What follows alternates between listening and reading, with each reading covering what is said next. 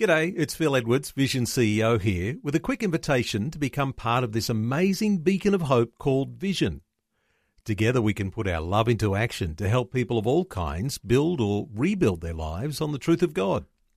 Please consider the part you can play during our upcoming Visionathon appeal, remembering that it's your support that makes Vision possible, including this podcast. Life, culture, and current events from a biblical perspective. 2020 on Vision. As you know, the next big election in Australia is on this weekend when the state of Queensland is off to the polls to elect a government for the next 4 years. These are challenging times, emerging from a COVID recession, getting people back to work and protecting the health of Queenslanders. And as you know, we often talk about elections through a Christian lens. Well, our next guest is a former ALP minister who's getting back into the political fray. She's a former minister in Queensland through the Beattie and Bligh eras, holding portfolios, Minister for Tourism, Fair Trading, the wine industry development, a Minister for Women in 2006, later Minister for Child Safety and Women. Margaret Keech is back, and not under a Labor banner, but as an independent for the state seat of Macalester in southeast Queensland. Margaret Keech, welcome along to 2020. Thank you, Neil. It's so lovely to be speaking with you. Margaret, you're standing as an independent, but I want to ask you about your resignation from the Labor Party earlier this year. What was happening in the lead up to that? Neil, for a few years I've been really considering very carefully my membership of the Labor Party. I've been a member for 25 years and I've been just looking at how the party's been going recently, and I have had major concerns. I've been praying about my membership, and it was really when Labor in 2018 introduced the abortion bill, which allowed for late-term abortion, and that was really the final straw for me. So, and it's taken a journey of considering about the timing for resigning, but and after much prayer, so I've decided that that was in earlier this year that I would resign from the party. It was not an easy decision. I'm a sort of person who's very loyal, but I'm also a person who throws myself 100% into anything I do, and I just really felt that the party is not the party that I joined 25 years ago. Its values are not really mine, whilst in the former era it was about the working people and giving the worker a fair go and these really strong family issues. Yes, after much consideration, particularly with respect to the abortion bill, I did resign my membership from the party. Things are very different these days. Margaret, while you were Child Safety Minister in Queensland, you became a born-again believer, and your life was never the same from that point. In fact, a lot of issues, no doubt, politically, came under your scrutiny with a new direction for your life. Give us some insights into what was going on in those days. Yeah, so I think, it's wonderful, our faith journeys. Everyone has their own personal faith journey, and I do think with the incredible responsibility and also the stresses of that particular portfolio, child safety or child protection, as it's called in some states, was very challenging. It's a very, very important portfolio, but also incredibly challenging in protecting the state's most vulnerable children. And I guess at that time, I was certainly praying for divine assistance, but I think also my family was also praying for me. So that was the time where I came to, full faith in receiving Jesus, not only as my Saviour, which I had done, previously in my journey, but also as my Lord, and to be born again. So, but also during that time, I was able to, we were debating some quite contentious issues back then, and one of those was same-sex unions and same-sex surrogacy, and it was after that I was able to, I think, just reflecting very carefully, because it was a conscience vote that Labor allowed, and then decided that I couldn't support those bills. So I did cross the floor of Parliament and voted with the opposition, the LNP, against those bills. And so, yes, it's it's challenging, but it's something that I do not regret at all, and just very grateful that I've been able to have the opportunity to stand up for Christian values in Parliament.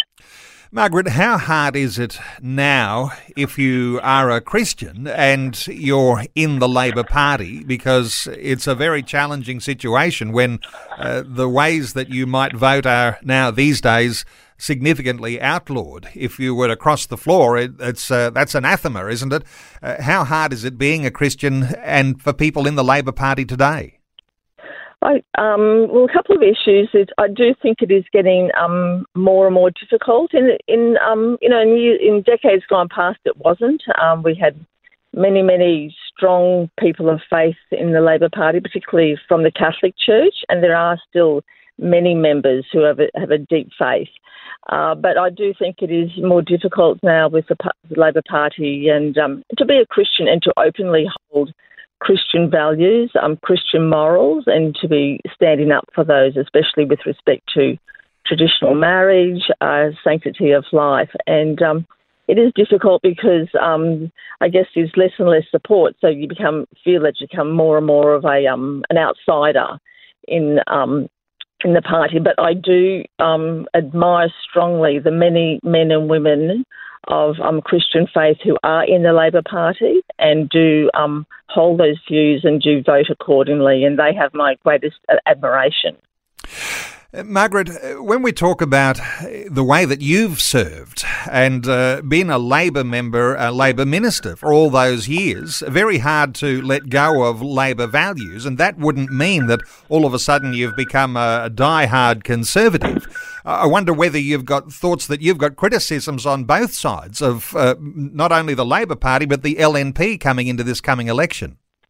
Yeah, so that's why I've decided to, because in my community of McAllister, that's an area that's halfway between Brisbane and the Gold Coast, surrounded in the Logan City.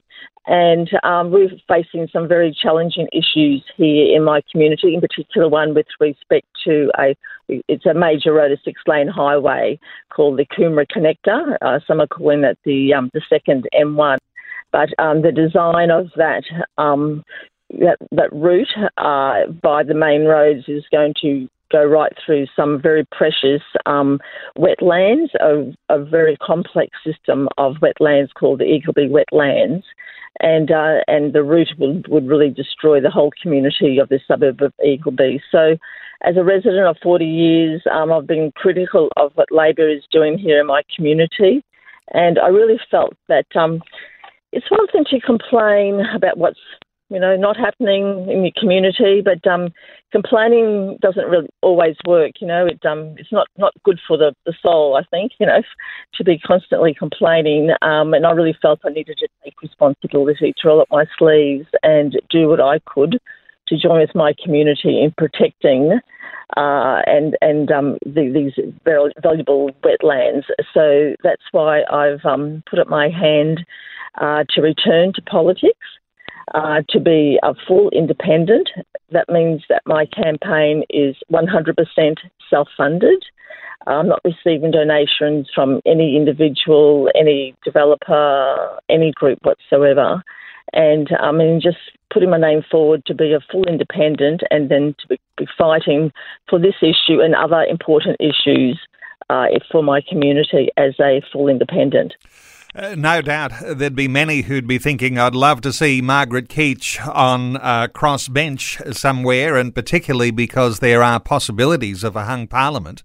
Hey, let me put you on the spot here, Margaret. I mean, economic recovery out of a dreadful, dire recession that we're in, given that you're standing as an independent, which side do you think, Labor or LNP, is going to be best placed to help the state of Queensland emerge from the dire economic circumstances they're under at the present time? Well, I guess that's up to the people, really, Neil. I think they're going to be the best place. My concern is that neither party seems to have a strong economic plan for how they're going to actually pay and fund these massive promises that they're giving through this election campaign. The Queensland Labor government has not even brought down a budget, so we don't have the full details, especially the costs, the forward costs for all these promises that they're making. And I do have concerns also with the LNP's promises and how they're going to fund them. So it's something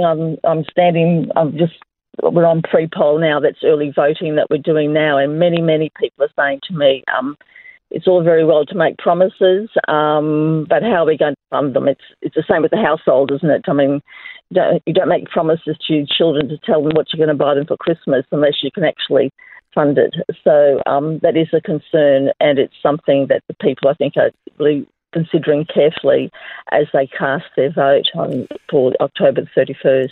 Margaret, a powerful insight there. Neither side has a strong plan. There's a warning light there for every Queenslander who's going to be casting a ballot the coming weekend. And as you say, pre-poll voting already open. But you mentioned the ALP not even having brought down a budget. I mean, some people are very concerned about that, and you've drawn attention to that too. But let me ask you about some of the big social issues. Of course, the Premier, Anastasia Palaszczuk, has introduced the idea of fast-tracking euthanasia in the state of Queensland. That's a big one. What are your thoughts there? Yeah, you're right. It is a big one. And I was quite excited when I heard that the Premier was coming to Beenleigh, and that's the heart of the electorate of McAllister, for the launch of Labor's campaign. And I was hoping actually it would be an announcement about the road, the Coomera Connector, and that the route would not be going through the wetlands, but instead the big announcement for the launch was, as you say, Neil, the fast tracking of euthanasia laws. And so I'm just, given that we're all fighting so hard to support our elderly, our vulnerable people during this COVID time, to have the Premier making the announcement that she'll be fast-tracking the euthanasia laws through Parliament is of grave concern, particularly when our specialised palliative care services are really nowhere near scratch. Particularly if you're living in a region or rural area, it's almost impossible to get any palliative care services whatsoever. So we've got a long way to go in improving our palliative care services for all of Queensland before we even begin to think about euthanasia. And that's something that I do not support whatsoever. And I really believe if we had the excellent services with the best research, we could ensure that everyone is able to have the type of death that the family would like them to have, something that's pain-free, peaceful, in a welcoming and loving environment. Well, Margaret Keech, I suspect it's not only the people of your electorate who are finding the thoughts that you're delivering today very valuable, but people all over Queensland and indeed all over Australia to know how refreshing it is to hear the insights coming from someone who was a former Labor minister, now an independent, and you're there battling for your community around the issue of that connector system in southeast Queensland. But for those listeners who are in southeast Queensland, Margaret Keech, she's back, but not under a Labor banner, but as an independent for the state seat of McAllister in southeast Queensland. Thank you so much, Margaret, for sharing your thoughts and your heart with us today on 2020. Thank you, Neil. It's been my pleasure. Thanks for taking time to listen to this audio on demand from Vision Christian Media. To find out more about us, go to vision.org.au.